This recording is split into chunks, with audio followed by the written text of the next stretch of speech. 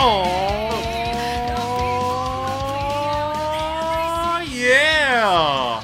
Happy Comic Book Day and welcome back, all you four-color funny book aficionados. This is US Comics Cast, HQ for all things comic book connected. We are Jon and Charlie Rivera, the co-founders of USComics. Charlie, happy Comic Book Day. And happy Comic Book Day to you and to everyone listening and watching today. I don't know. As always, we are brought to you by I'm not Bad sure Mary if you're talking, Band. Charlie, because I cannot hear you, my friend. You can't?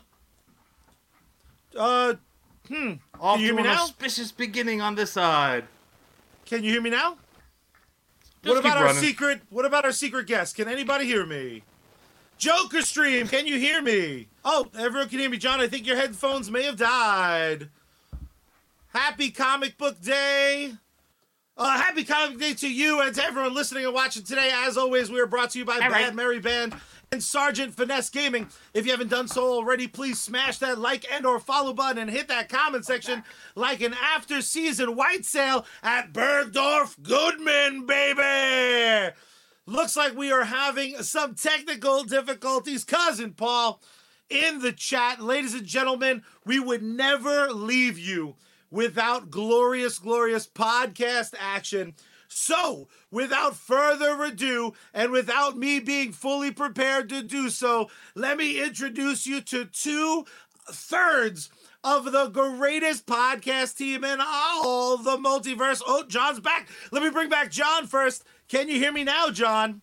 Uh-oh, John's going to work on those technical difficulties. Let's welcome to the show, live from Jay and Silent Bob's Secret Stash, the crew behind live from the Secret Stash. We got Mike and Christian.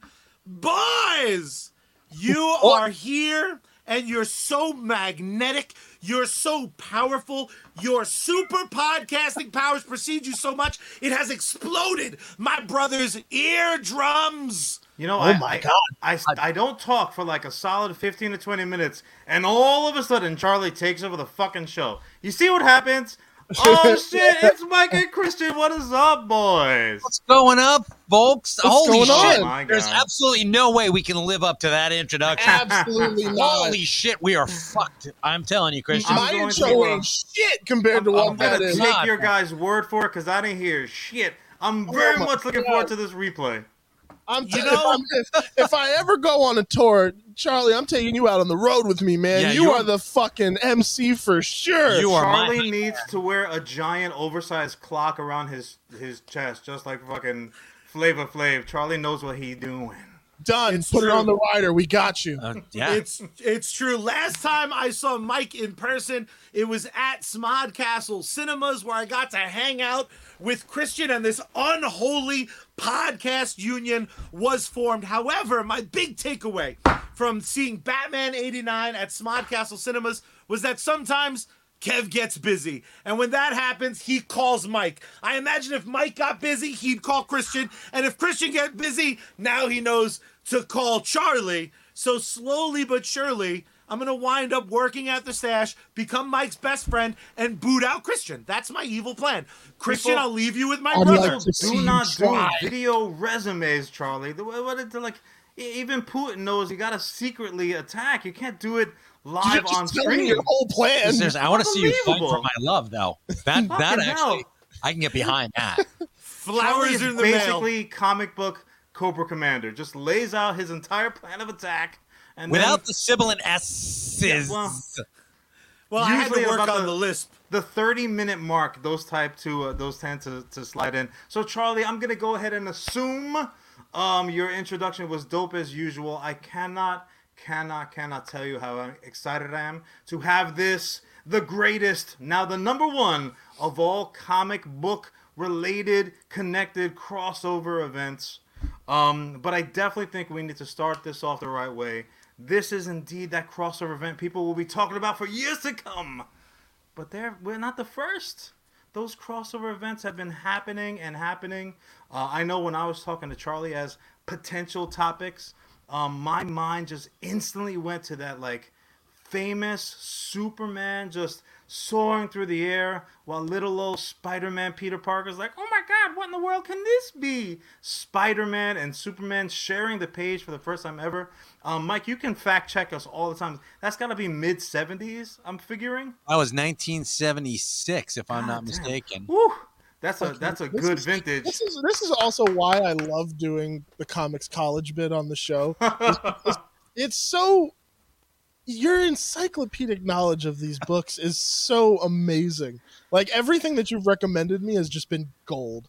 And well, hell yeah, I'm giving you the best. Well, that's true. I'm keeping you away from the shit. And believe me, and as Charlie and John can there's some shit out there. Some nasty. What do I always joke with you?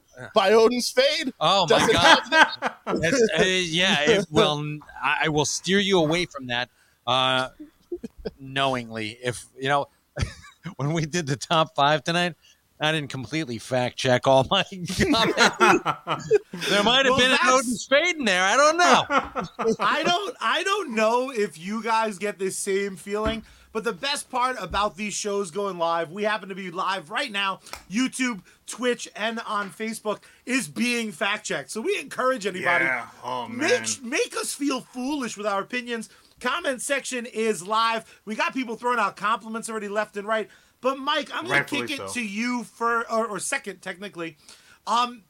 Being surrounded by all these memories of comic crossovers in the past, what was your first one that stuck out where you went, oh, it's not just a gimmick, or maybe you did was like, this is the best gimmick ever. What was the first big crossover that like registers in your mind? You think comic book crossover?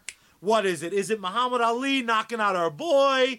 Is it two dark characters being dark together? What's the first one that hops into your skull? The very first one, it was Superman versus Spider-Man. And we got to see Superman actually, get hit with a red. What the fuck was that thing? Pardon my French, but it was no. Let it rip. Lex Luthor hit him with like a red sun ray, and Spider-Man just hauls off and belts him, and he's like, "Wow!" Superman's like, "Great Krypton, I felt that," and it's like. Of course you felt that, motherfucker. You got hit with Lex Luthor's red sun ray. You felt it. Yeah. That's like when they kick your ass if everything being equal and you had that red sun ray. Actually, let's make it an orange sun. So Superman's power's cut in half. And Spider-Man the chance. I do. He's just up there trying to take pictures for the boss. He's like, God, I got to get paid this week. Come on, man. I'm just trying to get to work. Meanwhile, Clark's like, I'm Superman, and Clark's kind of it's sort of my practical joke on humanity because I'm such a complete tool. And it's like, yeah, exactly. Ha ha, morons. And Peter Parker's like, fuck, I don't have anything to eat. I am really fucking hungry. I can't Not make only rent this that, week. Superman taking a dump on like what a normal person would be like is what Peter would aspire to be. Be like, you mean 6'4", you son of a bitch? You ab-having reporter that's well respected and has multiple Pulitzers? I take photos for a guy who hates my alter ego. And me. I, despite having just turned 38 yesterday, I'm Happy out of birthday. the easy. Thank you. I'm out of the easy Kevin Smith joke club officially with being 38. I'm still what I like to consider young. We know it's an illusion, but let me have this. So my first big crossover moment didn't happen until 94, when Mr. Brooding himself, Bruce Wayne, looked across the gargoyle to the other side, and he saw Spawn with a 10 times longer cape and way worse skin, because we all know Bruce likes to moisturize.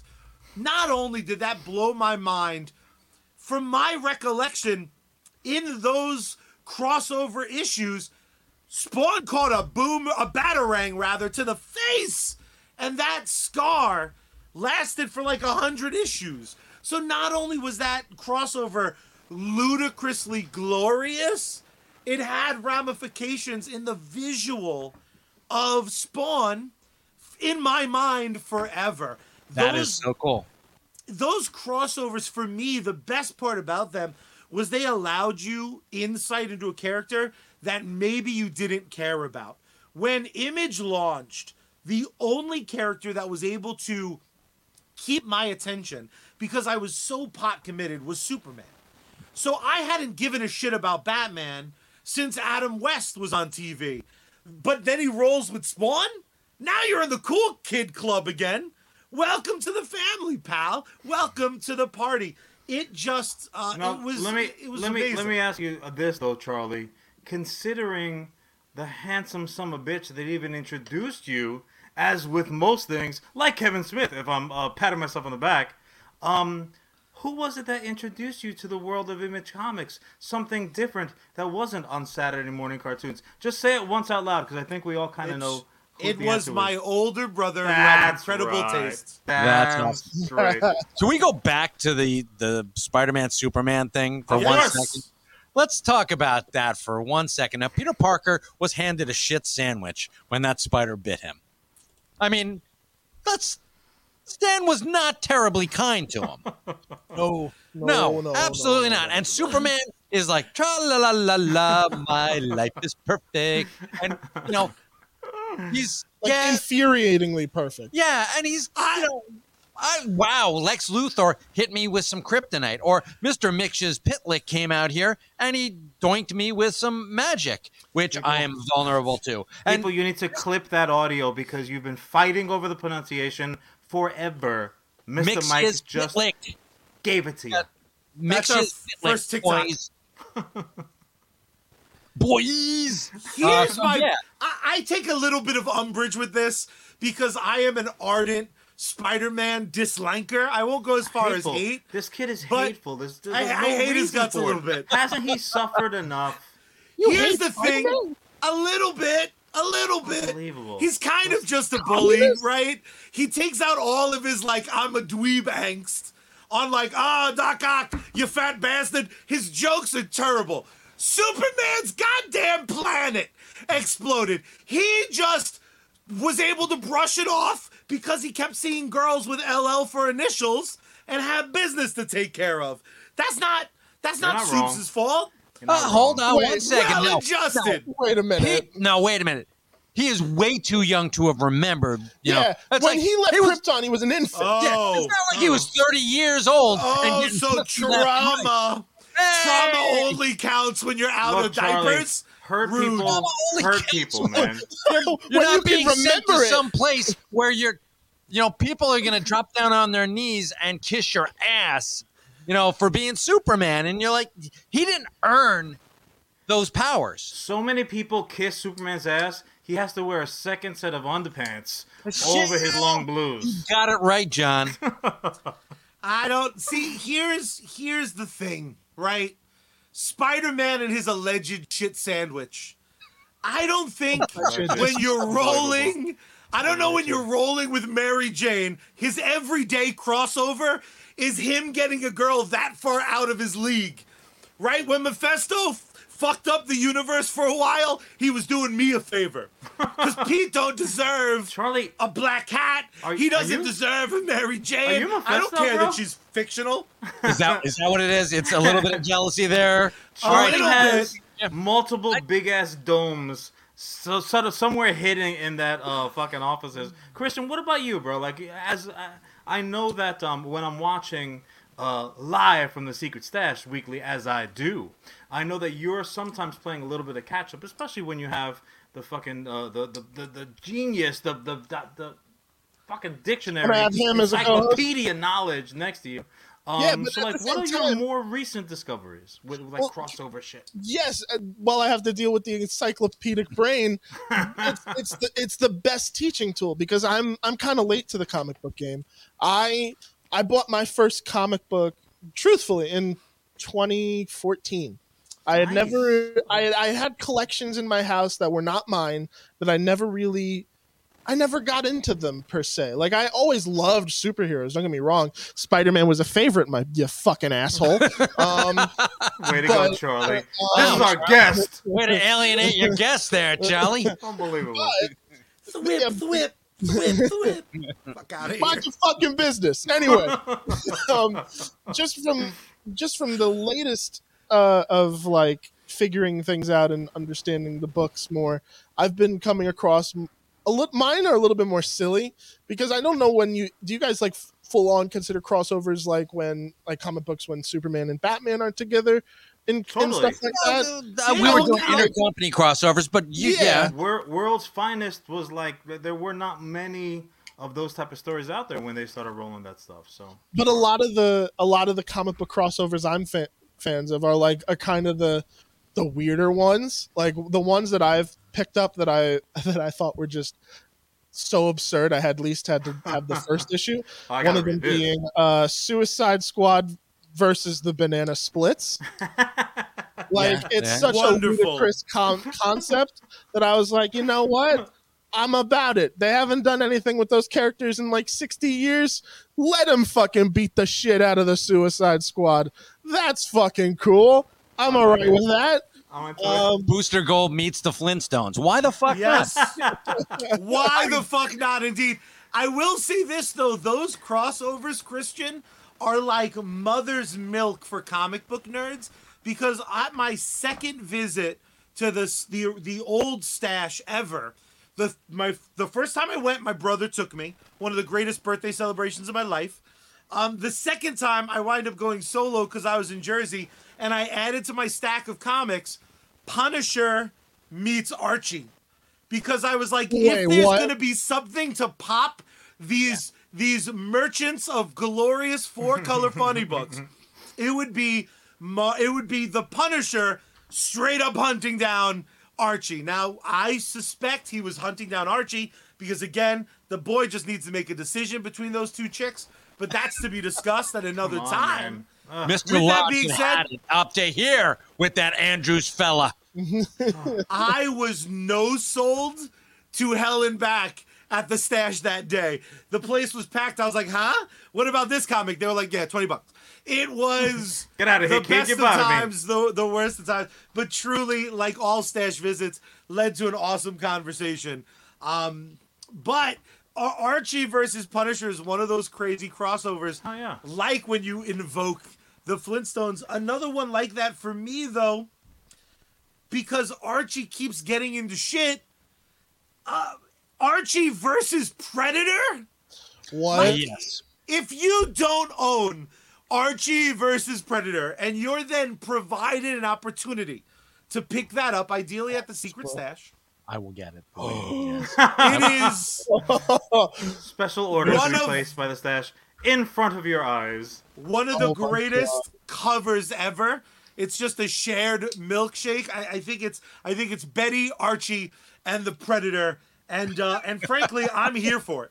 I'm here for it 10 out of 10 times. They actually had there was one cover with the Predator with Jughead's fucking crown. Well, yeah, but Predator's all about taking trophies, dude. Like, what better trophy are you going to walk away? Oh, my God. In the Archie gang than his crown. Yeah, I'm going to tell you boys my two favorite. That was the Superman and Spider-Man. And Charlie, your hatred of Spider-Man is well taken. Not appreciated, but well taken. Speak for yourself. My two favorite. No, I didn't say. I said it was not appreciated. My two favorite crossovers were relatively recent, in the grand scheme of things. It was Batman meets Captain America. Oh, it was Earth 2 Batman from 1944 meets Captain America, and it's so it's written and drawn by John Byrne. Just an amazing prestige format book that doesn't get enough love, in my opinion. Because you got Batman and Captain America, and then you got Bucky and Robin. How recent is this? This is, I think, like 2000. Wow. So it was. It's one of those combos that fits so well together. Just because of that added twist of that era Batman. Well, but also the parallels are like so one for one. They're like, oh yeah, sure. To me, it's always and obviously again these are big ones, but like JLA versus the Avengers. Like, that was my second choice. But for an artist to fight the lure of drawing, like, okay, so it's gonna be Superman, and who are you gonna have across the page? Like, they have all of their analogs across universe. They just can't avoid it. But honestly, I never really connected Bucky with Robin, and looking at it when it's right there, you know, 4 colors in front of you, it's impossible to miss. Like, hell yeah! On a long enough timeline, Robin is losing an arm. I think we can all kind of like put money on it. Poor Dick has suffered plenty. If as a spy he didn't lose an arm, I think it's maybe Damian to lose the arm. God Charlie knows Batman hates has Spider-Man, enough but loves Dick like you read about. I do. It's the Buns. Protege name? Oh, Speedy, and he lost an arm. And him and Speedy would be like, "Yo, we're amputee buddies. What's good?" Speedy got bigger issues all over town. Poor Speedy. Woo! Yeah. What about Christian? I'm sorry. Crowbars up from Joker Stream.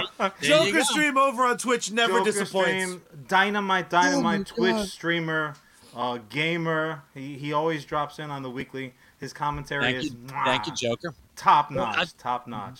Checking in from YouTube.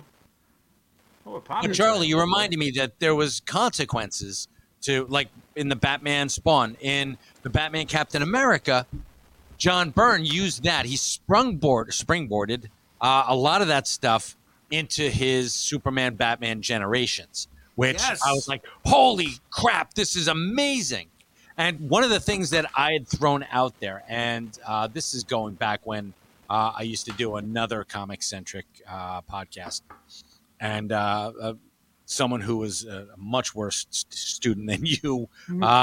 But I threw this out there, and I thought that this would be just so cool if you did a crossover and you allowed you switched characters for a year, 1 year.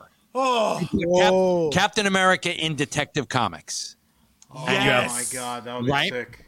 And then you have Captain America, Captain America, you know, just a banner, and then Captain America in Detective Comics, and Captain America and Bruce trade places.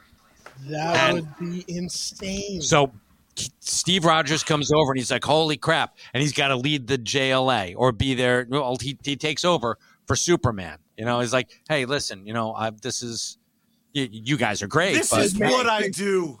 I lead teams, baby. Right, and then you got Batman over in the Marvel universe, and he's like, wow, you people are all creepy fucks, you know, and you know, just he does shit his way, and Tony Stark's like, you know, or Batman's like, you know what, I'm gonna do a startup, and I'm gonna take down Stark Enterprises because fuck him. I'm not gonna lie, when you started this pitch, I thought it was more of like a Freaky Friday situation, where Cap was in Bruce Wayne's body. And then it was the same vice versa, but like I still like this. No, pitch. but you got Captain America and Damian Wayne, you know, as Robin. And is you know what I love about that is Alan Jones over on Facebook brings up a great point. He's a rule follower like Soups, so throwing Captain America into Gotham City, we're playing by the rules. Ultimately, people have been complaining about Batman not killing Joker. That's times a billion, because how does Captain America deal with a city that doesn't... Gotham would not give a shit about patriotism, would not give a shit about a war veteran that was frozen in time. Gotham don't roll like that. So that is a great way to revitalize the fish out of water story that, frankly, is when Captain America's at his best. It's when he doesn't fit into the kind of shoes he must. Oh, God. With the current state of the comic book industry, a 1 year trade like that would be... There's no way it doesn't break sales That's records. An event. Of course not. You want an event? That is an event.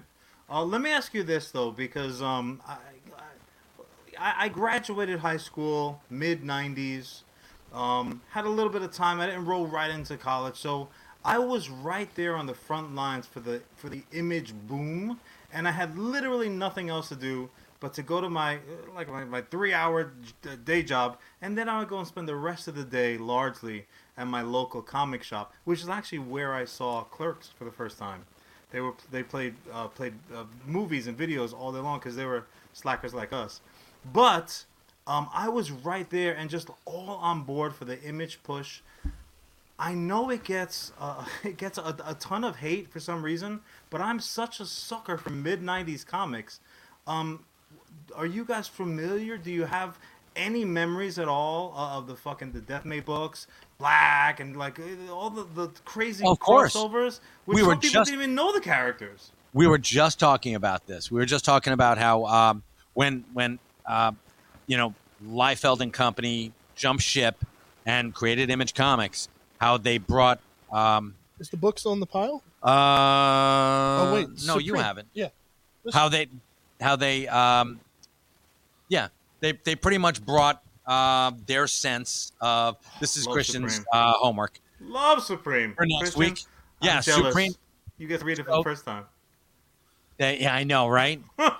So how they brought their these archetypal characters over with them, but they skewed it. Like Stormwatch was S.H.I.E.L.D. with superheroes, and Youngblood was the X-Men if they were publicly, thumbs upped. Mm-hmm. Actually, yeah. The Avengers more. Yeah, more Avengery. Kind of like a hodgepodge, certain and Wildcats was like the X-Men, but extreme. Yeah, exactly. Ripclaw was like Wolverine if he wasn't in every book that's ever been published. Right, and they tried to put Ripclaw in every book that was ever published. And, but you're looking at these, and Supreme was Superman without a conscience, and that sold me on Brightburn this right before away. Brightburn. So, but this is a love letter. The Supreme is a love letter to the Superman of the 60s and 70s. Yeah. It's the Kurt Swan era and the, going all the way back to the 1940s where, Superman was truth, justice, and the American way. And you know what, Charlie, I love that concept of, Cap being that fish out of water, the man out of time. And I look at some of the stuff that went on, and I'm an 80s, 70s, and 80s guy. I was cemented as a comic fan 75, 76. I was like, damn, this is something that I'm going to love forever. Not consciously, but it's in the back of my head. I'm like, I'm going to love this forever. George Perez, my man. John Byrne, you bet. But and so many missed opportunities when Steve Englehart was booted off of the Avengers and Jim Shooter took over, and they had introduced Wonder Man. Now, Wonder Man's, he lost 10 years of his life being, dead. It happens. So gets in the way. Exactly. Hey, how many of us haven't died and come back 10 years later? Yeah, come on. I think we can all relate. It's Saturday night, man. Come on. But Cap was frozen for 20 years at that point. Between 1945 and 1965, ostensibly he was out for 20 years. And Wonder Man's the same thing. He was a fish out of water. And you didn't see that bonding, which I thought was a huge missed opportunity right there. Because Cap should have been like, hey, Wonder Man, you and I, I was there when you betrayed us. But, let me try to get you back on track because the Avengers were there for me. Let me be there for you.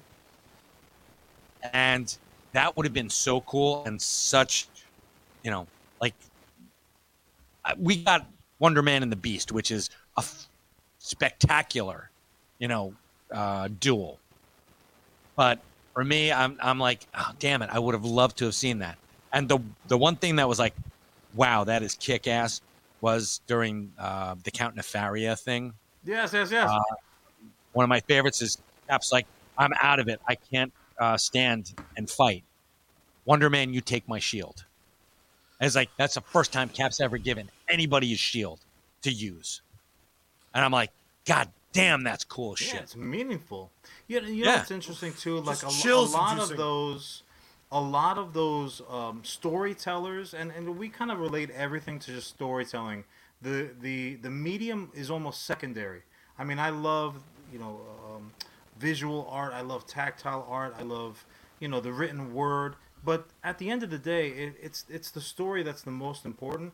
Whatever your delivery system is, it always bugs me when, like you said, when somebody doesn't have the opportunity to kind of ripped away from them, the baby's taken away because it's not theirs biologically, and they don't get to kind of finish that thought out, or sometimes not until many years later. And I believe that that's probably the most common reason that we do get analog type characters like, well, this seemed kind of familiar.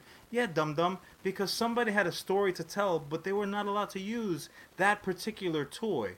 So they whipped up a look-alike, and then now you're getting that story. So it really does all matter. It all counts. And I think what's beautiful that Mike brought up, and it's something that Christian gets to experience now, is that these storytellers, there's a misconception right now, I think, in the comic book industry, and I'm guilty of sometimes feeling this way, because I almost said to Mike a couple seconds ago, how lucky to fall in love in comics when you did. With the thought in that moment being like, well, I grew up with such dog shit, but at the time I didn't know it was bad. My comics Which explains were the all of gateway Charlie's turtle drug. comics. Well, I had to read terrible, no offense, I love Ghostbusters, but those real Ghostbuster comics for a long time were terrible. It took until IDW to make it kind of great. But that's how I found the Teen Titans. I was reading real Ghostbusters, and that poor, beautiful bastard at the comic book store took pity on my soul, and he slid in a Perez Teen Titans real book. Knowledge. And the new Teen Titans exploded my brain. I don't know if we can have a better final thought than that absolute magic that Mike just dropped us. John, do you want to do the transition, or shall I? Well, look, I mean, the bottom line is if you think that you can't take a final thought from the great comic book mind that is Mr. Mike Zapsik, then you, my friend, are a goddamn liar. Just like that no-chin-having, plastic toy thing purveying summer bitch, George Lucas. Because, Charlie, George Lucas is a liar.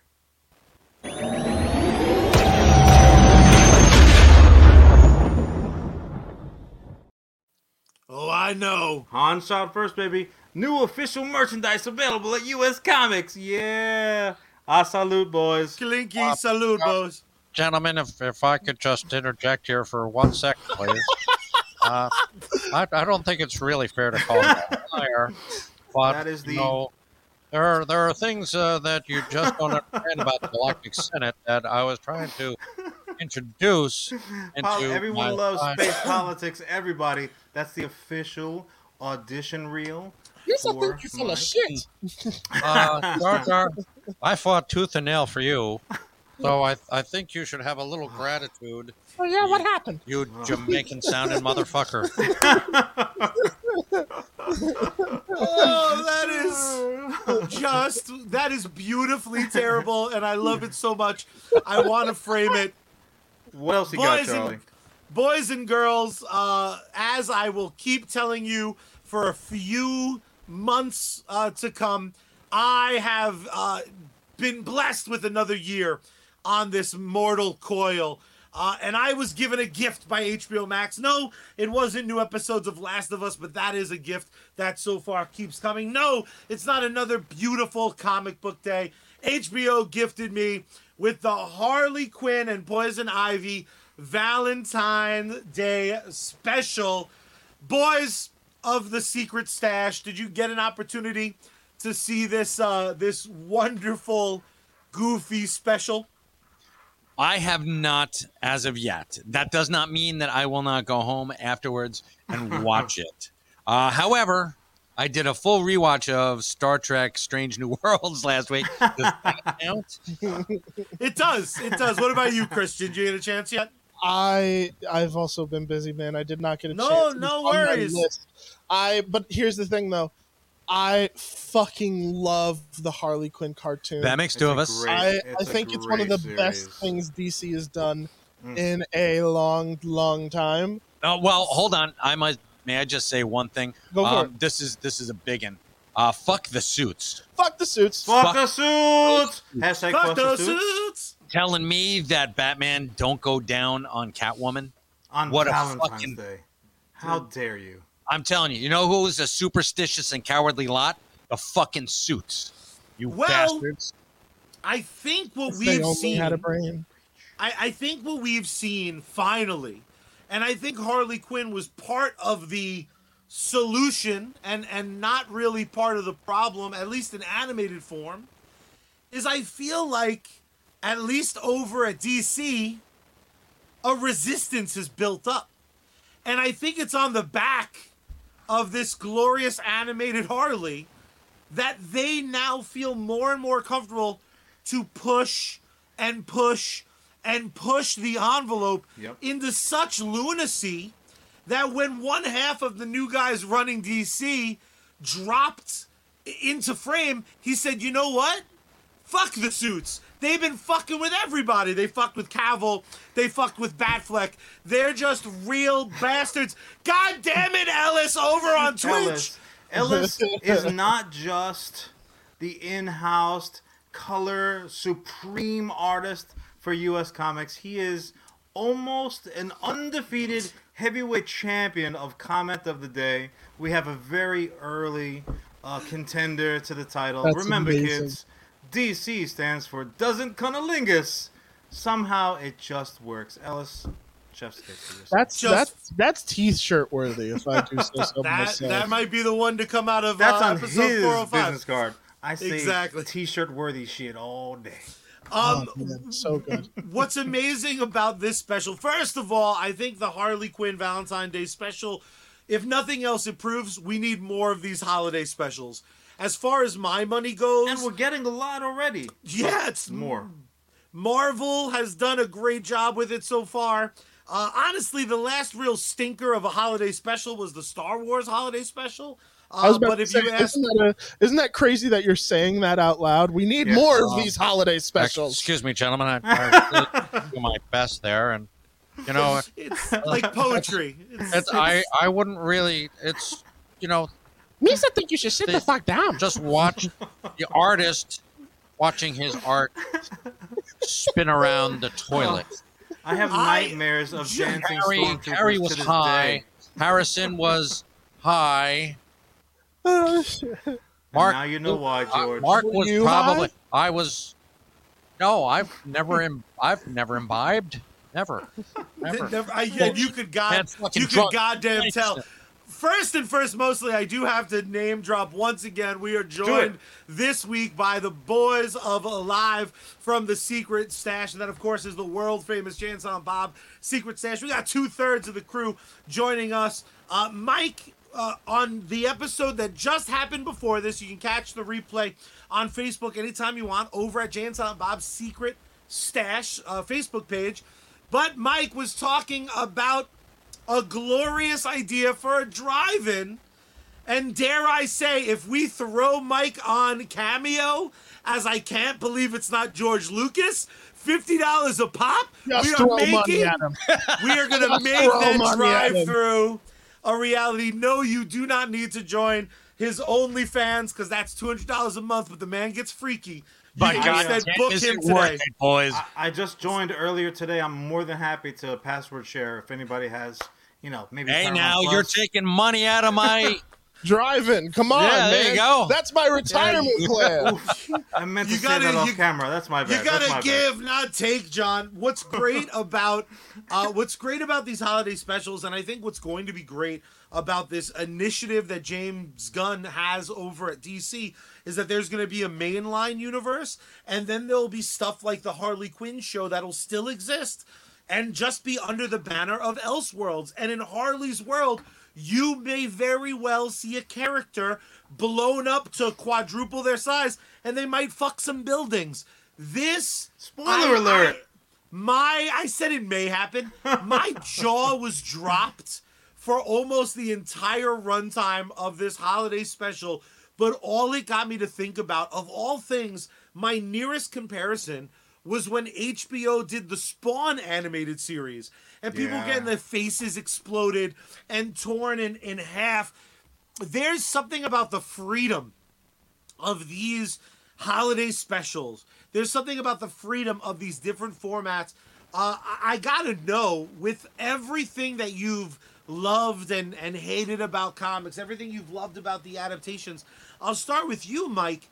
Is there a story, when James Gunn said that there was going to be everything could live under the bubble of DC cinematically, because some shit would be Elseworlds, the first thing I thought is, if they really want to pay back Henry Cavill, do Red Sun. Just bring him back, do an Elseworlds, do it as a trilogy, 3 films, the 6 hours, and tell the Red Sun story. I don't even think that would be necessary, Charlie. You could do that as an Elseworlds single series, a one-season series. Because like a limited series, which they've done with Watchmen.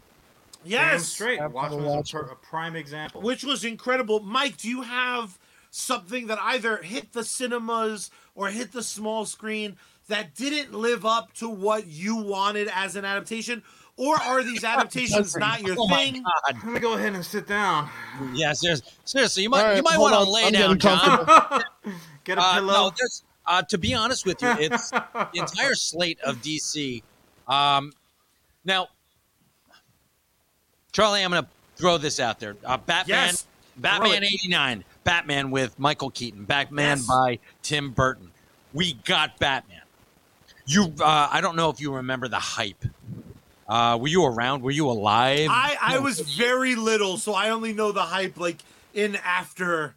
events like the wonderful one in Smart Castle Cinemas gave me a taste. But it's really weird because I wasn't around for there was Batmania in '66 when Batman '66 premiered. Yes, the Batusi, the swinging Batman, and it was insane. They said that for 3 years, I mean, it died down, but it was that same summer. That energy was like throughout the country. People were Batman like fever. Batman, and we had Batman fever. We had Batusi fever. People were going nuts, and Batman when it came on the big screen for us back in '89, there was you had people going, "Oh my God, I love Batman." It's like, I've never seen you in a comic book store, but hey. God bless you. I'm not coming out of my hole. And, not for nothing. That was also the age of the quote unquote closet nerd, right? Because you couldn't really be the popular nerd. So I wouldn't be surprised if those were actual fans, but just would not admit it on the regular. But now that Batman was popular, it was like, shit, yeah. I was a closet nerd until that movie came out, and then I'm like, I love this shit, and I was like unapologetically, and from then on, it was just like. Fuck, I don't care what anybody thinks. Well, there was suddenly equity in it. There was going from that transition, at least from somewhat of an outsider's perspective, it went from even once the 66 mania died down, it became like, oh, Batman's kind of corny. And then when Keaton shows up, tongue in cheek, the whole series. They allowed a cool factor. And I remember distinctly, not so much the original 89, but I remember for Batman Returns, there was equity in digging Batman. Yeah. I was always out of that comic book nerd closet, but I did kind of have to push poor Kal-El to the back, and I'm like, no, black suits are better.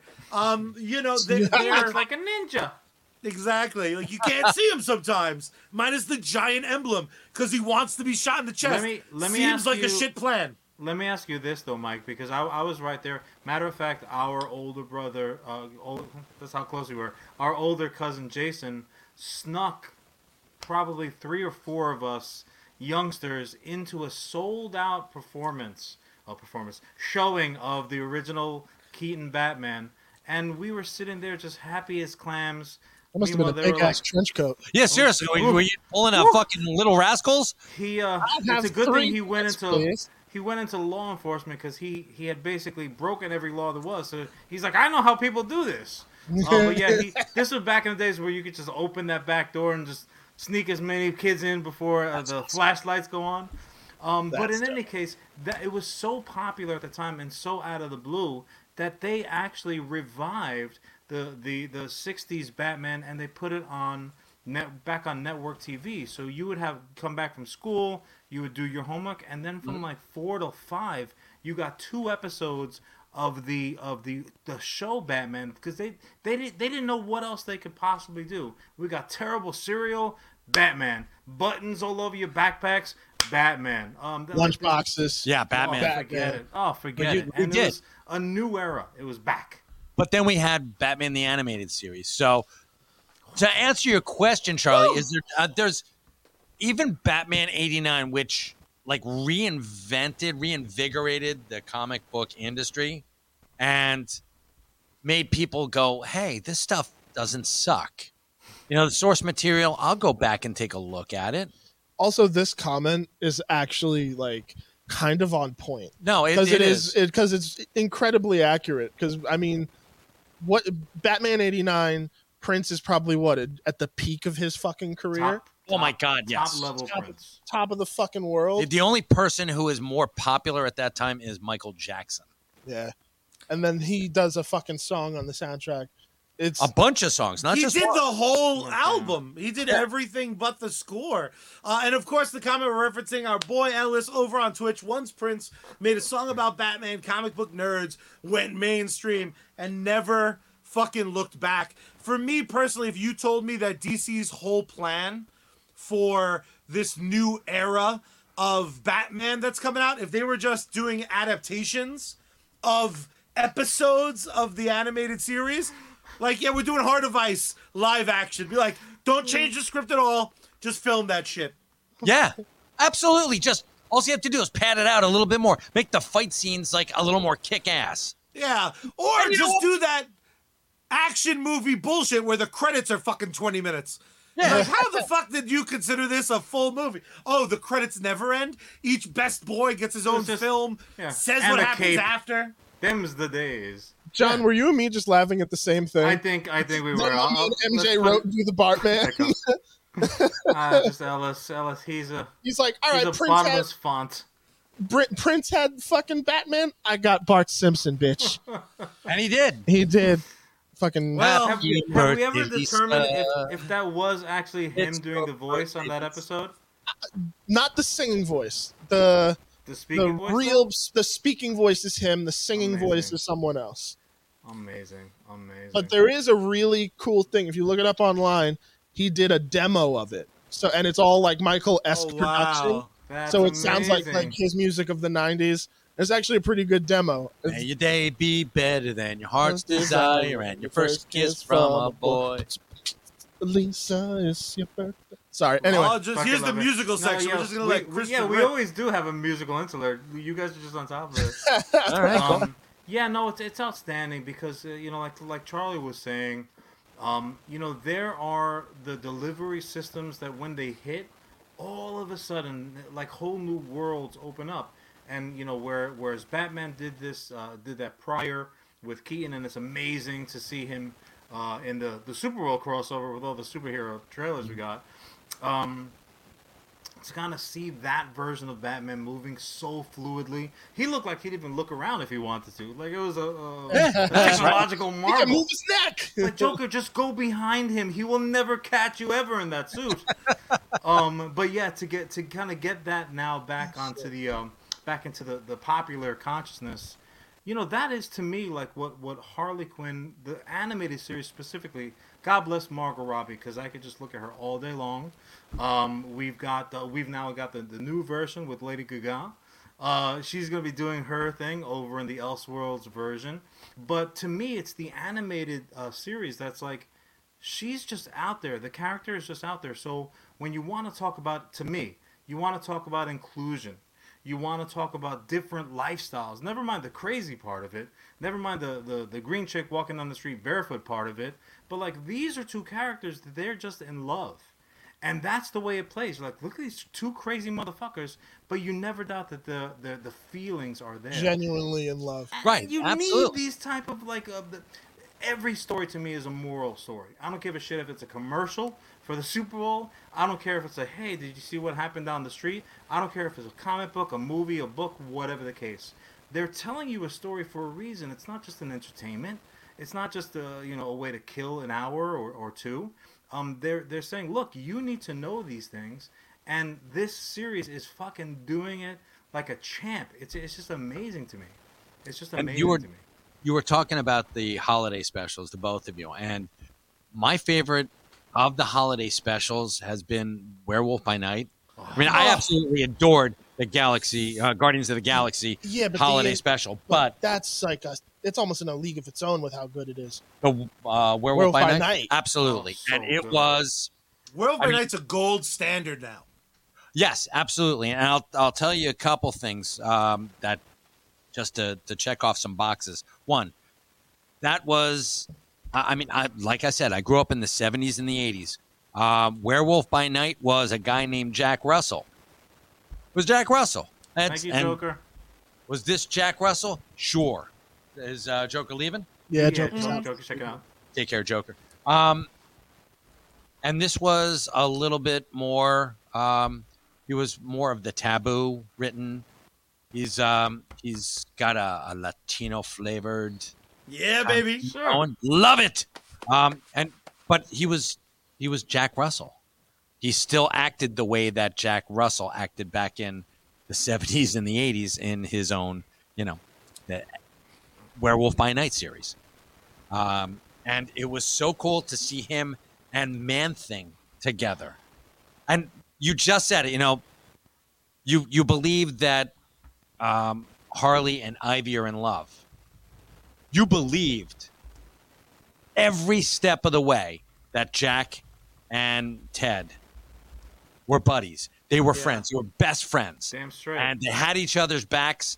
And goddamn, if it hit you in the heartstrings. It hit you right there. I'm like, this is fucking great.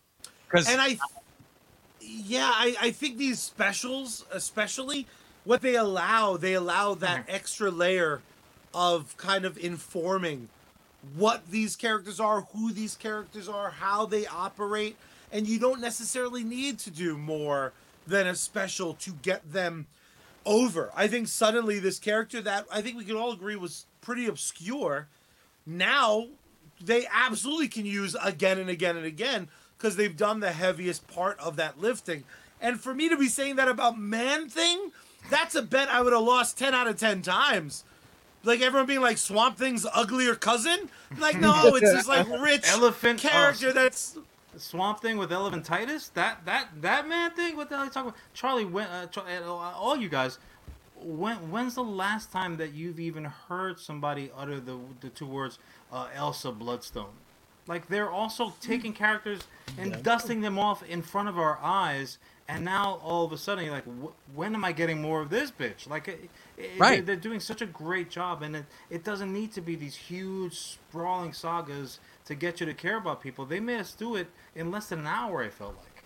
Because we're at that point now with the MCU where they could just name drop practically anybody, and then comic sales for that character just surge like no one's fucking business. But it's also great for someone like me who is sitting there, of course, knowing who the base characters of the MCU are, but when I hear a name like that, and then I talk to you, you're like, oh, there's this whole fucking legacy thing that I get to now experience firsthand, and it's fucking awesome. But Christian, you know what's amazing about that? And I'm going to join Mike and my brother in being jealous of you getting to read some of this stuff for the first time. It also just now the people, the masses, are very, very willing to jump on a bandwagon before the product's made. Because James Gunn name dropped what the first few movies out of the gate were, and all of those DC kind of collections sold out everywhere. People were buying Supergirl hand over look fist. At who you're saying that to. It's true. Sold out. I think he probably knows. Yeah, you're Charlie. You'd be right. I can tell you. Absolutely, you're right. And I get calls like, hey, what do you got as far as Booster Gold goes? I'm like, everything. Nothing right now. I got nothing. But we're out of stock. Yeah. I can tell you about that's it. dope. Yeah, that is awesome. That's so Booster dope. Gold. The blue and the gold. So excited. Good. I know. I'm telling you. And I can't wait for the Blue Beetle. Oh, I know. Love Blue Beetle. And there's like all sorts of rumors But about. I hope we get 2 Blue Beetles. I think it's been confirmed. Blue Beetle also got switched from streaming to theatrical now. So that is going into theaters instead of HBO Max. There was one point I wanted to make, though, about the Harley Quinn show that I wonder if you guys feel the same way. So the Harley Quinn animated series falls into the Elseworld category, which I have no problem with. Sure. But to be honest with you, I think the casting is so on point that I think it could be a part of that DCU that James Gunn is planning. I would love it. Absolutely. I think everyone that they have playing on that show could easily transition into playing those characters in live action. Lake Bell would be a phenomenal Poison Ivy. Kaylee Cuoco would be a very good Diedrich Bader is Batman. Diedrich Bader. Well, he's a little long in the tooth. Yeah, but still, I think it would still be interesting. You know what, though, Christian? We're on the precipice of a magic moment where there may just be a live action special with those actors playing those characters. We don't have to live in these tiny little isolated worlds. If nothing else, the one thing I can't take away from Spider-Man, he helped open up this 3-way dance with any version of a character can show up in any form, anywhere. I have to give that good meme. You need one good meme, and there's nothing off the table. And I'm going to tell you this, boys, and this is coming from a guy who's been retailing comics for a long time. And yes, the multiverse started with DC. And that's exactly where those mofos should have started. They should have been the ones, not the Doctor Strange's multiverse of madness. Yeah. It should have been Batman's or the Flash's multiverse of madness. Oh my God, just one of my pitches for the DC shit, the shit show that they've got going on now. But you've got 4 Batman comics coming out every week, or a Batman comic a week. Batman Detective, make that from the 40s. Make that. Do it. Yes. Yeah. Right. Get some noir stank on it. Right, and highlight. Oh, that'd be dope. And highlight the fact that he's a goddamn detective, the best one since Sherlock Holmes.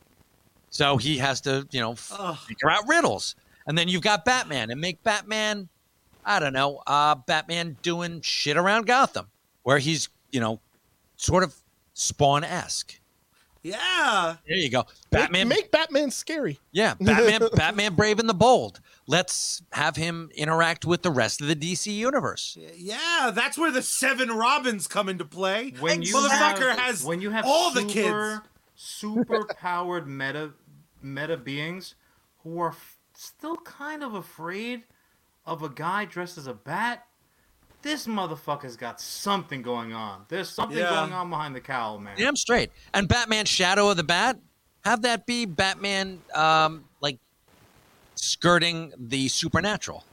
Because he does that a lot. Rolling with absolutely. And that allows you to bring in those characters from that. Constantine. Anytime you could cross over Batman with Swamp Thing, I'm here for it. Final thought on these amazing crossovers. We need more of them. We need this quality to stay as epic as it is. But our wonderful friends from the Secret Stash joined us, but that doesn't mean that suddenly John and I are wealthy. We could never afford them. They have to donate their precious time. Exactly right, to be on the show, but we have to pay some bills. And the good news is, for you glorious people that tune in week after week. We're not like other pods who just sell out for some random brand that's willing to pay. No, because today we are once again brought to you by one of our favorite bands, Bad Mary. You heard them during the intro. You're going to hear them again at the end of the show. If you're wondering where else you can catch their act, you can follow them over at Bad Mary Band across all social media platforms. You can support them over on patreon.com/Bad Mary Band. You can stay up to date at badmary.com for merch and upcoming performances. But my favorite part isn't that they're on tour in Japan soon. It's that every single song, every single album they've ever released is available on all music streaming services. Damn straight. But I have to ask you one question, Charlie, after that beautiful diatribe. Where we dropping with Sergeant Finesse? Find him currently gaming as a gaming partner on Facebook, but he's also as well as on Twitch. He's on Trovo. He's on this new thing called Kick, which is getting its own app. I know Christian knows all about them streaming services. You can catch him with multiple gaming streams every day. Outstanding video game content, supporter games, co-streams, giveaways, contests. Don't be a sucker. Check him out today when the Sergeant's on deck. You salute. But also as well as Charlie, you gotta give him the details, bro. Charlie, what can you find standing beautifully and proud at 65 Broad Street in beautiful Red Bank, New Jersey? Would you tell me? Well, my friends, that is the only comic book store that matters. Why? Here's why. Because they deliver. We have 2/3 of the amazing crew of Live from the Secret Stash. That third member, she's probably working her hands to the bone, getting those online orders ready to be shipped out to you. If you have ever wanted to dive into a new collection, if you find yourself in Jersey, do yourself a favor, stop by Jay and Silent Bob's Secret Stash. It is my mecca, and that mecca only grows because now you can go to the Quick Stop, get yourself a snack. You can go to Kevin Smith's movie theater, Samad Castle Cinema. If you go to one of those special events, you could see the real star of the Smodcast Cinemas. That's, of course, our friend Christian running the board, making the magic happen. But the absolute tip of the spear, the greatest place, gives me that, ooh, I'm home feeling, is, of course, Jay and Silent Bob's Secret Stash. They got comics, they got Kevin Smith merch, they got signed books, they got slab books. They're buying collections all the time, but we have the source. Right now, if you go in and you tell, hey, Mike, I saw you on USComics Cast, he will charge you 10% more because he did this show for free, and you get to do that privilege. You can order plenty online. There's always amazing deals. What's great, my favorite thing about it is every now and then you pop in and there'll just randomly be some amazing swag you have to pick up. Expensive stuff like a jersey, inexpensive stuff. My favorite item, I think it's still available. There's a Moobies lunchbox that Jay and Bob signed, and I think it's $30 or is it $20, Mike? $20. $20. Nice. It is just for you. Just because you're listening to this podcast and watching me right here, right now, you mentioned US Comics and tell them that John or Charlie sent you. I'll give you 10% off all your back issues. Unbelievable. The greatest. I do not kid when I say it is it's a destination. Special place. It is absolutely a destination. And again, that Kevin Smith universe keeps growing, and right there is the thing that helped inspire him in the first place, with some of the greatest employees, some of the coolest people I've ever met. You go, you have a good time, you spend lots of money. That's the best part. All the monies. All the monies. All of the money. All the bajillion gazillion. There's many alters. Iron Bob from Jay and Silent Bob Reboot. We got Buddy Christ from. Where else can you go and see movie memorabilia and walk out with those four? Truth be told, color it's a great day. Real quick fun story. I mean, at least to me. So when I moved to this neck of the woods, I said, you know what? I spent a lot of time out on Long Island. I grew up in Queens, but I lived on the Upper West Side for a bit. When the decision was finally made to pull the trigger and cross that big, beautiful body of water, I said, well, it's kind of new to me. Jersey, here I am. Love me or leave me. At least I'll be nice and close to the Secret Stash.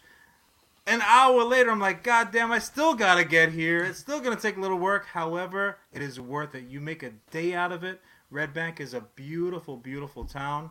Not gonna ever. Oh, you eat like a monster. Right by the stash. There's that burger place I love. Make a day out of it. Make that trip, guys. It's worth it every time. You know, again, not to co-sign off of John, but as he preps for our next segment, to get to Smodcastle Cinema, to get to the stash, takes me a couple hours. I'm deep on Long Island. What makes that worth it is going there for the day. That's how you plan it. It's John's talking sweet science. You don't always get to see the beautiful Mike there, but no, he is always quarterbacking that entire experience. If you want a little bit of behind the scenes insight, I'll kiss a little bit more stash butt. But the man who helped set the Christian motif are also wearing double underpants over their pants because kiss away. They knew it was coming. You know.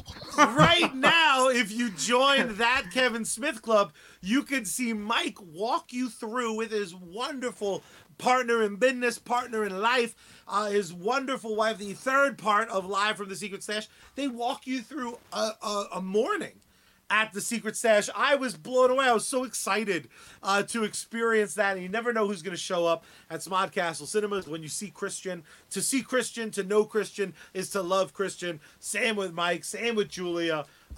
Again, you get that at-home feeling deep in Jersey. At least for me, it feels deep in Jersey. But do me a favor. Stop saying deep in Jersey. It's making me uncomfortable. Deep in Jersey, bro. We love you guys. We love you back. John! What? Let's talk about something else. All right, that's fine. Guys, we spend a lot of time talking to you in person, digitally, smoke signals, the whole Megillah. I think at this point you know a few things about us out of our minds. We like to talk, but also as well as we are huge marks for the big S on his chest. Superman, Kal-El, Clark Kent, if you're nasty. Recently, we've had one of many changes. It's probably the most consistent thing about Superman over these many years is there's changes. Alan, I'm in Weehawken, so come on by, knock yourself out. But the situation for Superman being first and in our opinion best, it means that like change is inevitable. I understand you got to keep things fresh. You cannot roll out the same version that everybody knows. The big blue Boy Scout, shut up. However, certain changes to me seem extraneous. They seem like they're changes just to change, just to have something to talk about. I am very sure you guys are well aware because in one or another of the top fives, I remember seeing this, the flying through the air majestically, but wearing all white, like he's going to a Diddy summer all-white party in the Hamptons. Our boy Kal-El is decked out like a rapper just before September. Just gonna immediately throw it right to you guys. Charlie and I are already on the same page. Guys, how do you feel about this Cher-esque costume change in the third act? Go for it. Does that not remind you of Jor-El? I was just about to say in 1978. I think it's a cool call. I think for just that alone, I think it's a cool callback. Other than that, I got really no beef with it at this current juncture, considering that there's probably been much worse costume changes for this character. There have Granted, been. there's not electricity coursing all over his body, be it red or blue. I will grant you that. No Eradicator glasses on his face. I'll give you that. What about you, Mike? Where do you stand on the fashion profile? Ellis, I love Ellis. This is wow. Yeah, he's kind of right. Yeah, this is this is right before Superman puts on his pointy hood. Wow. I hate it. Oh man! But Superman is anti-racist, and I think that's true. Ellis, you got to remember that. And but it's a callback. I don't necessarily. Maybe this is like formal wear for Superman. How about that? It does look like he would the make marine a great dress blues, the Kryptonian He's got white tie and tails. What do you think? I just imagine on top of a wedding cake, it would look I actually don't. I don't hate it as much as many, but like Mike was alluding to, I almost wish it was the Krypton robes. If you're gonna do, I love the idea of the I don't want to call it diamondless Superman S, but that's how I learned to draw the Superman S. I would draw the couple of fishies, and then a little diamond on the bottom, diamond on top, little curvy on the side. So for me, there's something kind of striking about it. My question specifically for you, Mike, though, do these costume changes still zhuzh up the numbers in store? Are people still giving a rat's ass? We're so far removed from it being really important, in my opinion. Do you think the numbers reflect 10% more people are going to pick this up just in case it becomes valuable? No, not really. And this is, way back when, back in the 60s and the late 50s and the early 60s, when you had people like Carmine Infantino, who used to say, you put a monkey on a comic book cover and we're going to sell 20% more. Or, have the Flash talking directly to the comic book buyer and we'll sell 10% more. It doesn't really work that way anymore, boys. I hate to tell you. And Carmine Infantino, God love him, I'm sure, or Satan love him. I have no idea which way he went. But he was a curmudgeon, and he was pulling numbers out of his ass because it's not necessarily so. Gorilla. I mean, if that were true, gorillas would still be selling shit, even though this week we do have a lot of the Planet of the Apes variants for many of our Marvel comics. And rightfully so. Because that's coming in 2 months. Charlie, Marvel, I don't like this timeline because then that means that other real Ghostbusters is still prevalent. Oh, no. The fact that we never got an episode of the real Ghostbusters where they fought a gorilla ghost will always bother me. You know what I find, and I don't mean this to sound gender specific. I certainly don't mean it in an offensive way. There's something I liked back in the day, classic Supergirl kind of being. There was a moment where she was almost a fashion icon.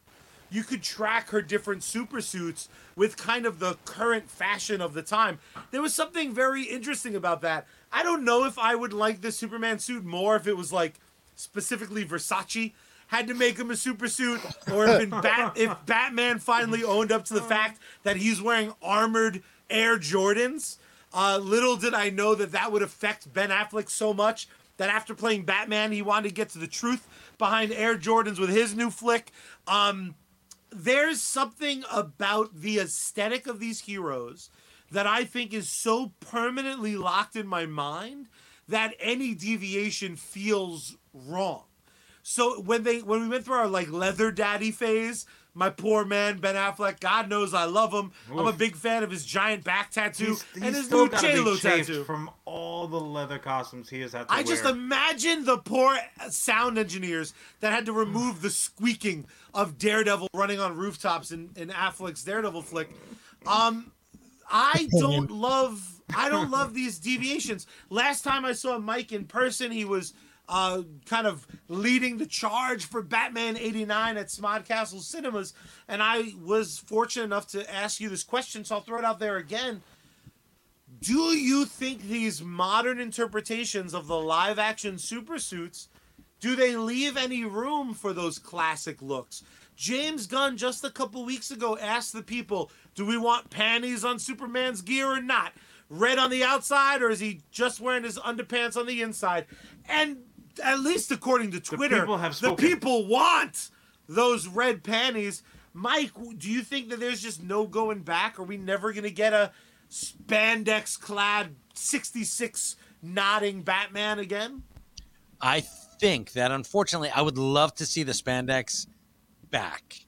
But it's we're kind of still stuck in that 90s mentality that the whole Cable and Rob Liefeld, let's put pads on everything.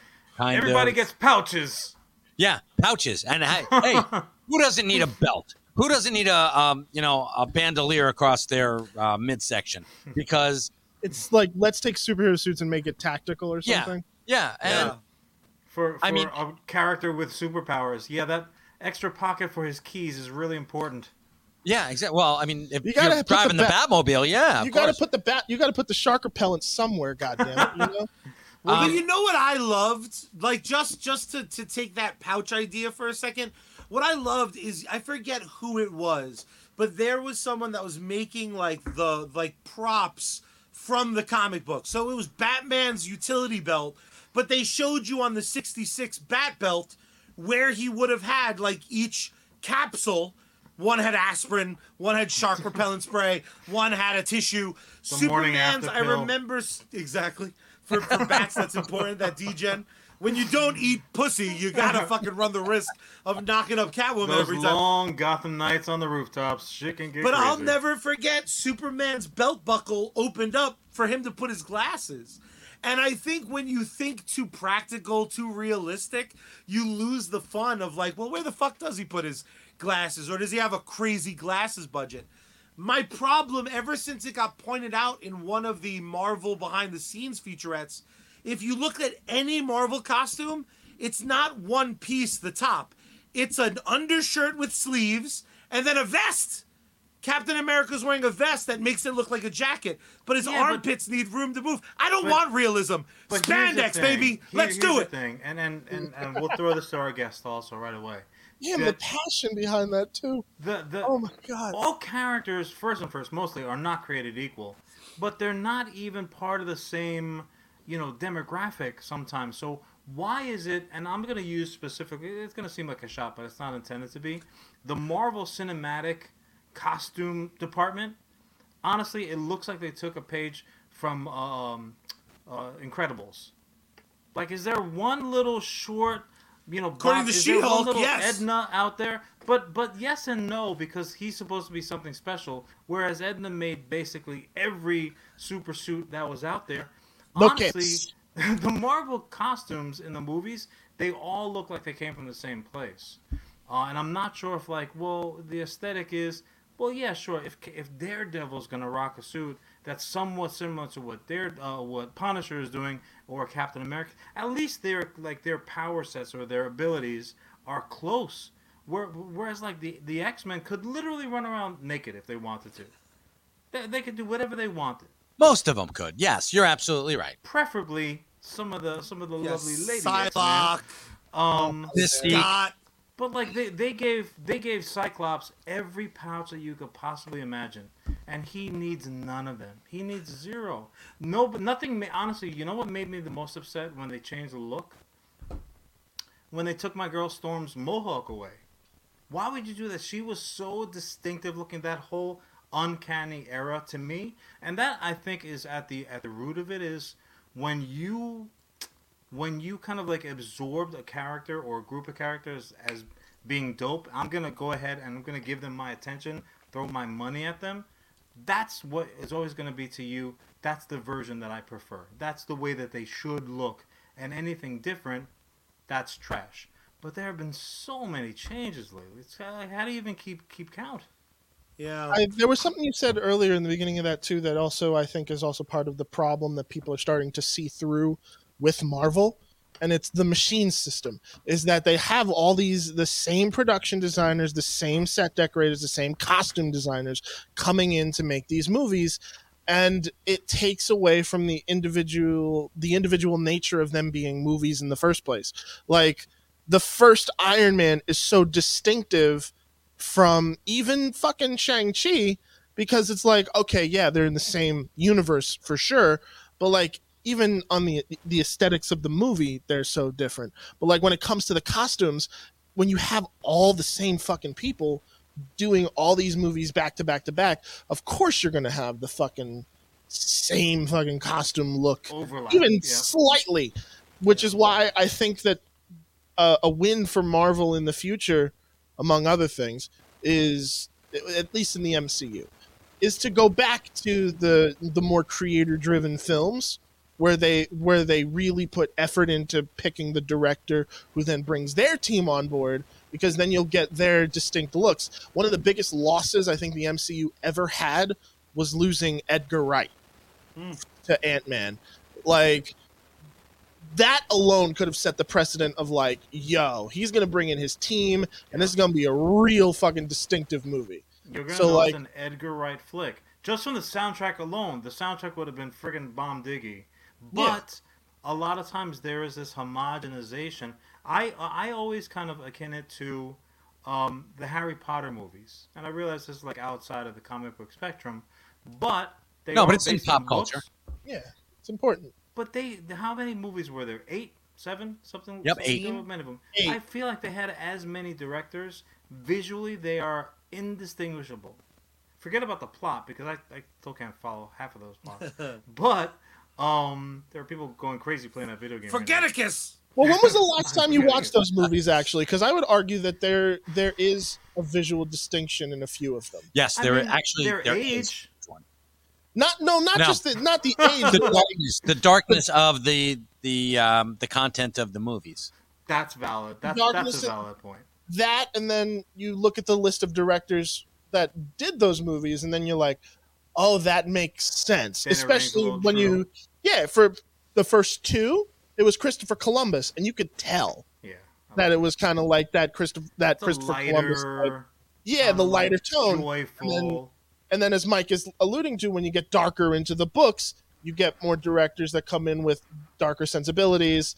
The guy who directed Gravity, one of his first movies, is one of the films in the Harry Potter franchise. Which one was Bryan Singer when the kids were like really, really young? Oh God, Mike! Oh, I went there. Come on! I'm gonna get. Mike's like, that was the one where there were no girls welcome on set. Got it. I got you. Charlie, I'm gonna throw this out to you because you asked the question, so I'm gonna answer it. I think that your spandex would work with Superman. Think about and Christian, great point about the Marvel Cinematic Universe. They want to have a universal look. They want them to all be uniform, and that's a problem. And that it becomes a problem. But when you're looking at Superman can get away with just spandex. He doesn't need any of the textile, the textured, the grid system looks like honeycomb hideout. He could do it in a loincloth. Let's be honest. Yeah, seriously, or he could do it in his half of a Klan uniform. Batman sort of needs the added armor. However, Nightwing, if they ever had the fucking balls to bring Nightwing to the big screen, which they goddamn should, because we're getting Damian. He is Superman without powers. Come on, man. Right? James, don't let this man down. Nightwing, love Nightwing so much. Makes sense for Nightwing to have spandex and nothing extraneous. Nope. As a matter of fact, he's daring you to hurt him. Yeah.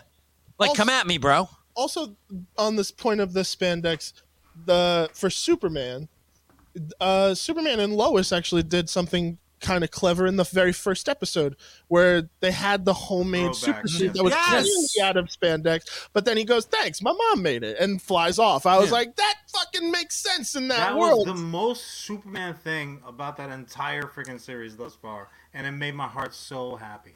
Yeah, so easy to please. What's wrong with I don't want to yell at the beautiful people that join us here week in and week out. I don't want to yell at Ellis, even though I do it every single week because I love Ellis. But Ellis, over on Twitch, dropping that he disagrees because Nightwing was trained by Batman. He should wear a suit similar to Batman. Actually, he becomes Nightwing to get out of Batman's bullshit. Okay, he doesn't need Bruce's money. He can get a part-time job. He got Barbara. He can get goddamn FedEx. Charlie, did you take your medicine today? I didn't. I meant to. That was kind of scary. That was actually kind of scary. But Nightwing was rich on his own. So, I mean, he didn't need Bruce's money. He got that collar on his own. He can get his cool, tight suit on his own. And I love Disco Nightwing. I love man. You know who's If been you're trying gonna to have be a that zipper, Nightwing? open it up to the belly button and let whatever happens happens. Yeah. shit. Yeah. Do you know who's been trying to make a Nightwing movie for the longest fucking time? The same guy who did the Lego Batman movie. He had a would be pitch awesome. that when the universe was headed by Zack Snyder, they were very close to making. Why? Because I don't trust Zack Snyder as far as I can throw. Yeah, now I'm glad it didn't happen. Because imagine the fucking emo nonsense out of that version of Nightwing. You wouldn't have here's the even if thing. it's a C's costume. This guy that they picked, though, it seemed to be one of those things that it wasn't just Snyder. It was more or less kind of a thing that might have happened during the regime change. But, like, if you actually... I think that he could have handled it pretty damn well. He seemed to be like an actual fucking fan like Zapsik. I think that like he had your thought process as well. His name was Charlie McKay. He worked on like Robot Chicken and a bunch of other I trust every other Charlie. So I'm down. We can still give him a shot. Except for Charlie Day. That motherfucker. Charlie. Damn, man. Fighter of the night, man. There have been. So we're doing it. I will say this though. I am a mark for black costumes because when Charlie's dying, when Spider-Man, and again they say Reed Richards is the smartest guy over there. I don't know. Do you pluck something that's floating around in space and give it to a kid to wear? Usually bad things come from that, but that black suited Spider-Man, holy sheep shit, that did it for me. It's like it just won me over almost immediately. So sometimes, and that's Spider-Man's costume is probably one of the most iconic of all time. Forget about even just characters. Never mind comic book characters. Yeah, and the dude made it himself. I mean, for fuck's sake, that's great. Why don't they teach home ec anymore? Boy. I know. I made an elephant-shaped pillow in home ec when I was in school. I was pretty damn proud, but I don't think I would have a chance in hell to make a superhero suit. Yeah. That brings up a good question. Christian, what's your favorite super suit? Ooh. You're not going to like it. But Miles Morales and Spider-Verse. I love Miles. Miles doesn't get my wrath. Miles is a cool character. I like it. He deserves a Spider-Gwen. Maybe he won't snap her neck like an idiot. Stupid Peter. Him, and then it's a tie, and this super suit you could easily make because it's not really a super suit, but the Green Hornets get up. Yeah, it's still badass. Classy AF. I shouldn't be trusted because true. One of my favorite super suits of all time is the Eradicator's super suit. A giant Superman-esque ridiculous cape, black and like a navy-ish blue. You shouldn't trust me. For all I loved it so much. Mike, what about you? What's your favorite all-time super suit? All-time favorite super suit. Huh. All right, this is gonna this is a deep cut. Okay. This is Starman. The original nice. Green and red, fucking fin on top of your head. It was like a helmet.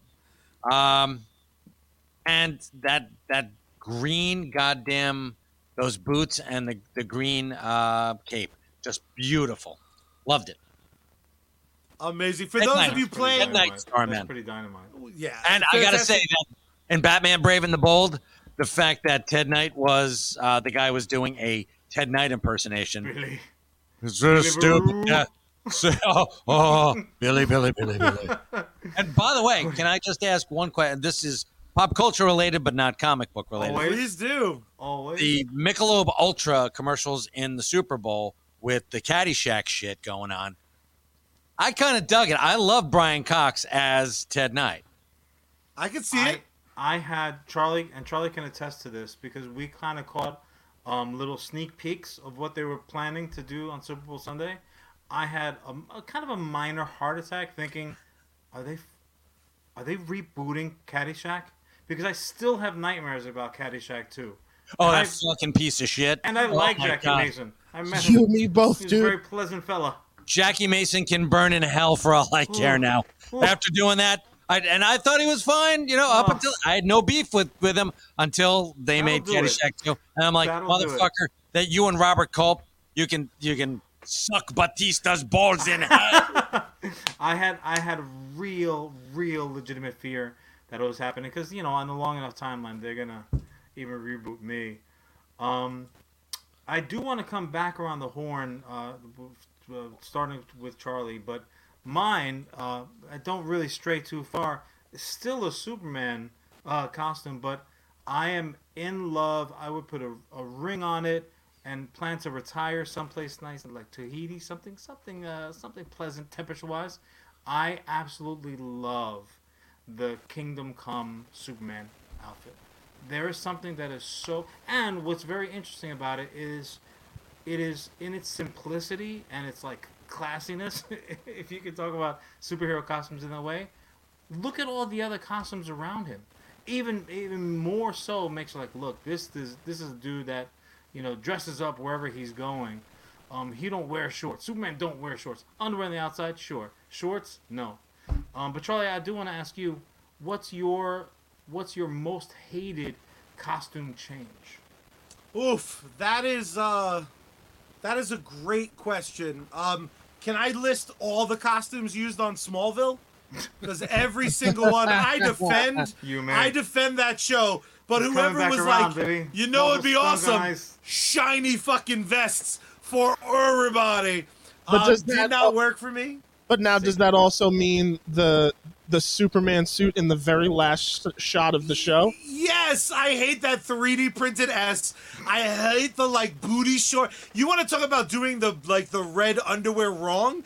He was wearing straight up booty shorts over his long johns. Not a great look. Where did it Not twerk? A great look. Make that money, son. If not that, despite how much I love when cosplayers do it, when Sue Storm did her attention grab Fantastic Four costume, it's just first and mostly, I've never loved how much I hated something since then. But that was you wouldn't pay attention to me if I was on fire. She was mad at Reed. She said, "You know what? Let me just saunter by Namor wearing this little very, very, very subtle 4 cut out on my chest, looking like Power Girls wannabe." Alan Jones has been on fire in the comment section over at Facebook all day. Yep. But without question, top 5 worst versions of all time. Jean Paul's version of the Batman outfit. Yeah, what an amalgam of terribleness. That's bad. Woo! That's bad. That was bad. That was great. Go around the horn. Go around the horn. What's your least favorite or most hated costume change, Mike? I was gonna say the Jean Paul Valley, the Asbats. Look at this. Now we got beef with chat. Now I gotta change it up. Now, don't I?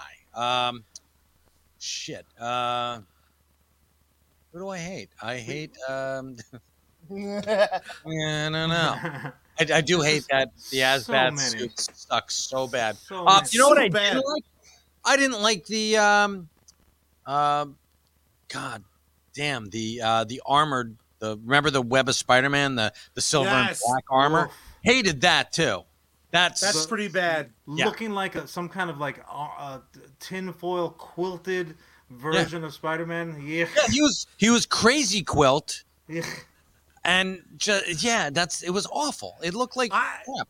No, those armored suits for most, it just immediately threw Daredevil's I hurt my bone, so I need this terrible costume change.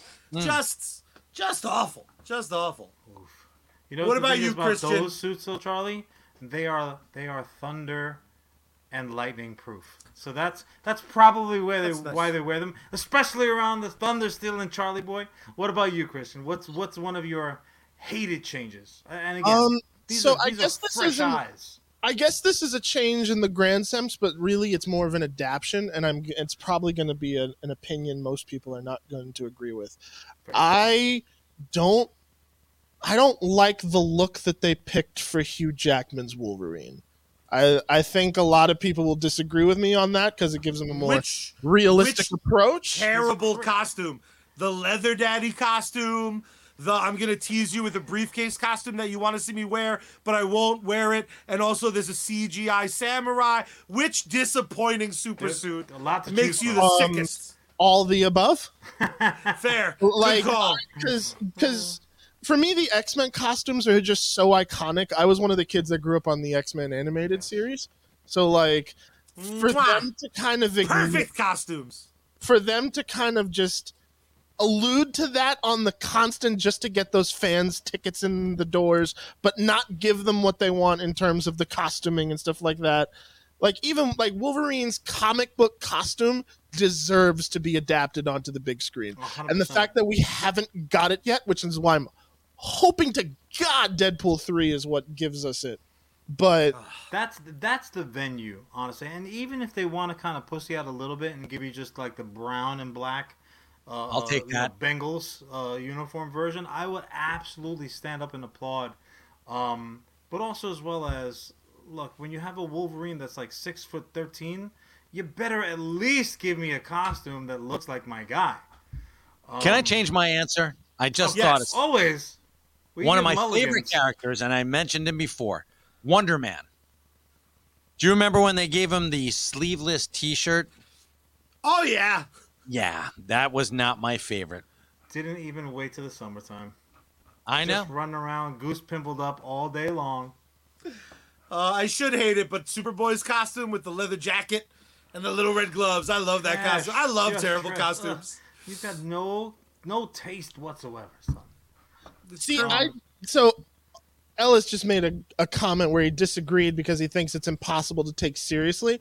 I think that if it really does depend on who does it, but I think that that's not an impossible task. No, I've seen cosplayers do it very well. You know who this is a really deep cut for those who don't watch it, but one of my favorite online web series is Epic Rap Battles of History. Yes, I love that. I love those guys. But they did a Wolverine versus Freddy Krueger battle, but the costume is dope. It is highly comic book accurate because the guy Lloyd who does the Epic Rap Battles is actually a short guy, so he does like the full on like comic book accurate outfit. Amazing. And it looks badass. Outstanding. Amazing. And I'd love to see the Incredible Hulk 181 costume where he looks more feline than anything else. That mask was really badass. That was really cool. And I mean, that's an interesting pull.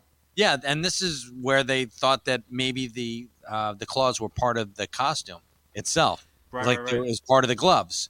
And so, all right, well, now we found out that it hurts every time, and it's not part of the fucking gloves. No wonder he's such a grumpy bitch all the time. He's like ripping his hands apart every time he's got to use them. Fuck him. That's what he gets. Stop sniffing around Cyclops' lady. Ellis. Mind your goddamn business. And wasn't he was like a fucking pedo when it was Mark Miller's Ultimate X-Men, right? He was going after Grange. She was like 15. Goddamn creep, that Wolverine. I'm on record saying it. Ellis, there is a canonical explanation for the goofy mask. If you're gonna have a proper comic book Wolverine, he needs that hairstyling, baby. It's like a hair mitt. You're not gonna redo your Wolverine hair every time. You need the mask to help. I always thought of them as kind of like the way cats' whiskers. They're like prehensile almost. They, it's kind of lets them know what's going on around the old domus. The one costume that really bothered the hell out of me, and never mind my disdain over anything clone in the 4-color funny books, but fucking Ben Reilly's Flash Dance little half sweatshirt. Yeah. I love that costume. Oh my God! I love that costume. It is so bad. There are not even words for it. He's a maniac. It's terrible. It's as if someone got sent home and then forgot. Oh shit! I have to design this clone character, and they just saw the editor walking through the hallways like, oh shit! I gotta put something real quick. It's so bad. Oh, but the spiders on the diagonal. Yeah, you're fired. Get out. No, John was like, I love it. Let's get it on paper.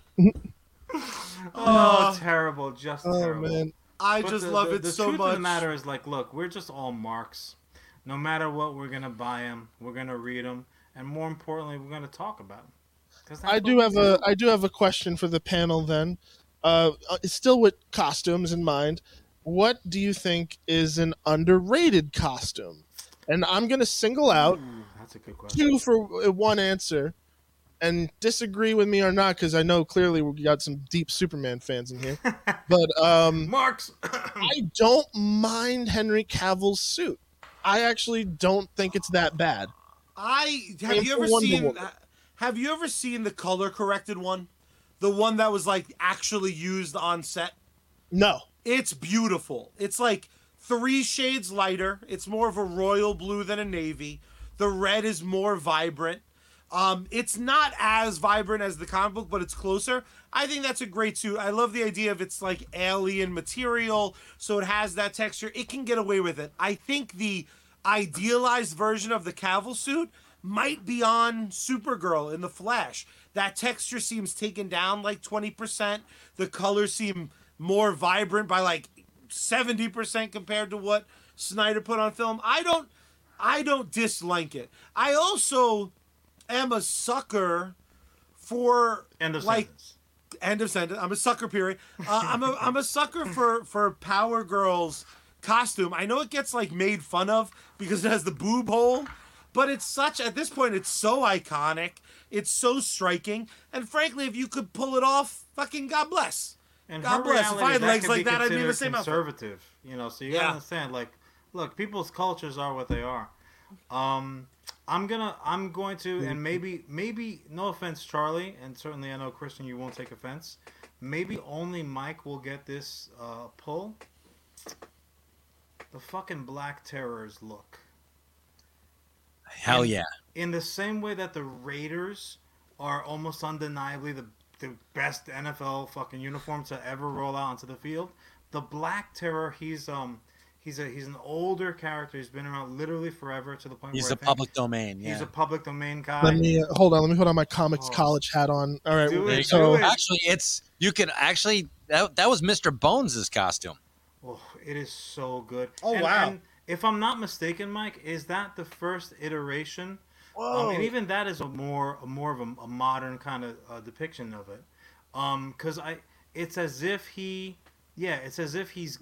still rocking the trunks over, like he's still kind of got that Superman strongman look where it's the trunks over leggings. But is that the first time that we saw kind of an inner cape color different than the outer cape color? I'm trying to think. You might be right, because Batman and Superman had... No, you know what? I think that Green Lantern, the Golden Age Green Lantern. The purple, the Scott Allen? Purple and red. Okay. So, I think it was purple on the outside, and although I could be mistaken. Close. It's definitely close. And also, as well as, with all due respect to that OG Green Lantern, who's wearing like very little green except for his jewelry, the color scheme on Black Terror is just, oh man. That's perfect. Red, black, and white. Fucking hell. A little bit of gold just to set you off from the other pimps at the party. Oof. It's dynamite. Yeah. Dynamite. Gotta love it. Guys, I cannot stress enough what an absolute pleasure and a delight it was to have you join us tonight. We did go a little bit long, but when you have the 2/3 of the incredible Stash crew, it is impossible not to go thick and meaty with the boys. Guys, I hope you had half as good of a time as we did. Thick and meaty? I will absolutely be bothering you guys time and time again. Sus alert. You know, I'd rather you guys know now because it's the end of the show. I need an adult. But I hope you guys come back. Obviously, anytime we're in Jersey, we stop by the Stash. We stop by Smodcastle Cinemas. We are going to be in Jersey again for Clerks Up All Night. I'm already in Jersey. It is, well, the good part of Jersey. It is sold out, but hopefully at bare minimum, you gentlemen will let us buy you dinner before the event. Have a good old team. Buy me dinner, buy me breakfast, goddammit. Done. Jesus. Done and done. Gentlemen, I absolutely adore you. John, thank you for doing all the heavy lifting again, even though you scared the hell out of me with the beginning of the show thinking I was not on air. But John, there's only one way that we end each and every episode of US Comics, and that, of course, is once again plugging Jay and Silent Bob's Secret Stash. Hit him with the address. Who got the address? Broad Street, lovely 65 Broad Street in downtown Red Bank, New Jersey, 07701. We're right next to Smoothie King. Hey, how about that, kids? Right next to Smoothie King. Smoothie Kings. How could you go wrong? You can order plenty of stuff online. You can have them mail you all sorts of 4-color funnies. It, though, is the mecca. If you can make it to Jay and Silent Bob's Secret Stash, do it. Bring a full bag of money and just hand it over and let the team there guide your financial futures with the glorious, glorious comic book action. Christian, he makes music. He runs soundboards. He's a director. He's a filmmaker. He's a writer. These two gentlemen are glorious. The true superpower of Live from the Secret Stash, is, of course, the glorious Julia Zabzik, not with us today. So that means we got to do the show again to get her. Don't forget to look for Sarah also. Artiste, YouTuber. Sarah's dope, too. Don't forget. Sarah's great. The whole damn crew, they're all welcome. We got to do this very proud of my team. Dynamic team up down the pike. But there's only one way that we end each and every episode of US Comics. And John, I'm going to need you to give the physicality for those watching on YouTube, Facebook, or Twitch. But ladies and gentlemen, the first thing you got to do is turn the power on. Then you got to turn that volume up. Then you got to tune Bad Marion. Open up the window wide and scream out into the night sky. See, Miss Space Girl!